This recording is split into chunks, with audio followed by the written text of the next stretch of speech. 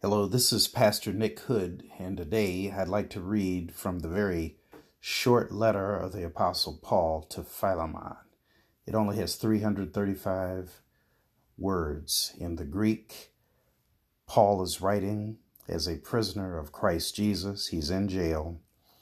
One of the powerful points that he makes in this letter to Philemon, to me, is that with Paul being on death row, a prisoner for the Lord, he bakes into this letter, you'll hear it when I get to it, he says to Philemon, prepare for me a guest room in your house. And that to me is a powerful statement. What does it mean for somebody who's in jail, probably going to die for his faith, to say, prepare for me a guest room in your house? I think that what Paul is talking about is the ultimate hope. I don't know if there's anybody here who's ever felt like your back has been up against the wall, but Paul's back is up against the wall. But he's saying, even as dire as his situation is, Philemon, prepare for me a guest room in your house. So let's begin. This is from the New Revised Standard Version of the Bible. Paul, a prisoner of Christ Jesus, and Timothy, our brother, to Philemon, our dear friend and co-worker, to Apphia, our sister, to Archippus, our fellow soldier, and to the church in your house. Grace to you and peace from God our Father and the Lord Jesus Christ. When I remember you in my prayers, I always thank my God, because I hear of your love for all the saints and your faith toward the Lord Jesus.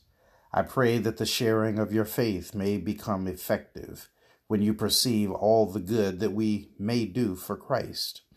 I have indeed received much joy and encouragement from your love, because the hearts of the saints have been refreshed through you, my brother. For this reason, though I am bold enough in Christ to command you to do your duty, yet I would rather appeal to you on the basis of love. And I, Paul, do this as an old man, and now also as a prisoner of Christ Jesus. I am appealing to you for my child, Onesimus, whose father I have become during my imprisonment. Formerly he was useless to you, but now he is indeed useful both to you and to me.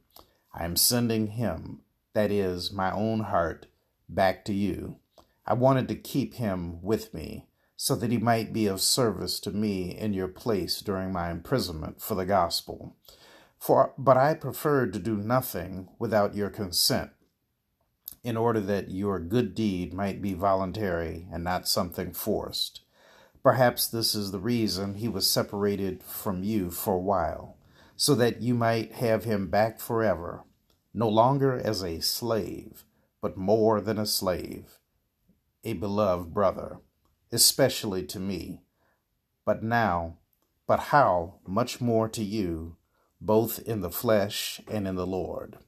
So if you consider me your partner, welcome him as you would welcome me. If he has wronged you in any way or owes you anything, charge that to my account.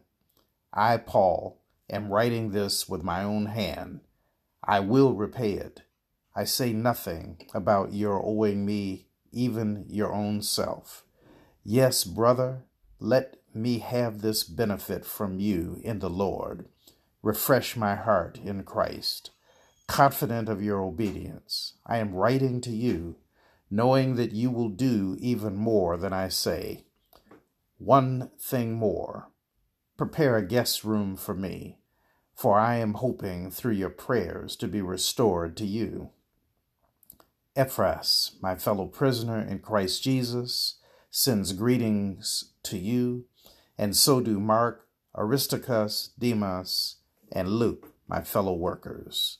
The grace of the Lord Jesus Christ be with your spirit. And thus we end the very, very brief letter of Paul to Philemon. I would like to share some questions for your reflection.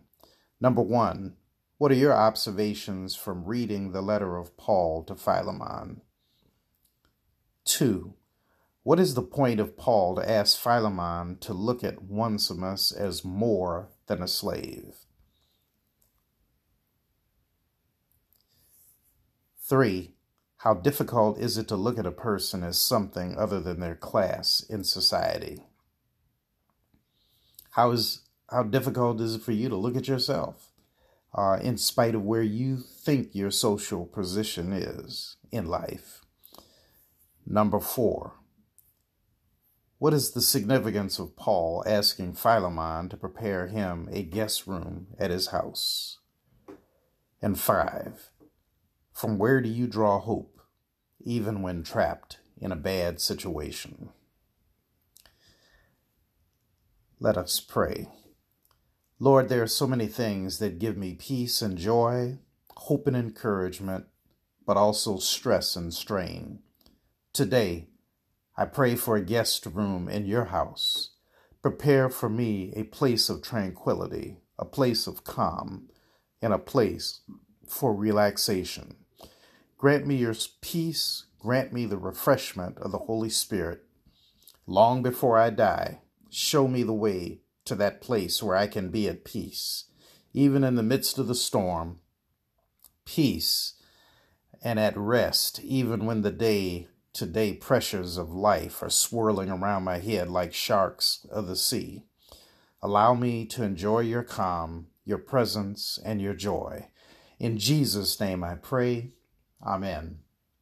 This is Pastor Nick Hood, pastor and senior minister of the Plymouth United Church of Christ, located in the heart of Detroit, the very tip-top of the Medical Center area of Detroit, located at 600 East Warren Avenue. We worship on Sundays at 8:30 and 11 in the morning, but also Wednesdays at noon. I'd love to see you. God bless and God keep you. May the peace of God fill your heart with rest, and may the tranquility of God grant you just a calm that is unparalleled in this world. God bless and God keep you. Thank you so much for taking the time to listen to this podcast.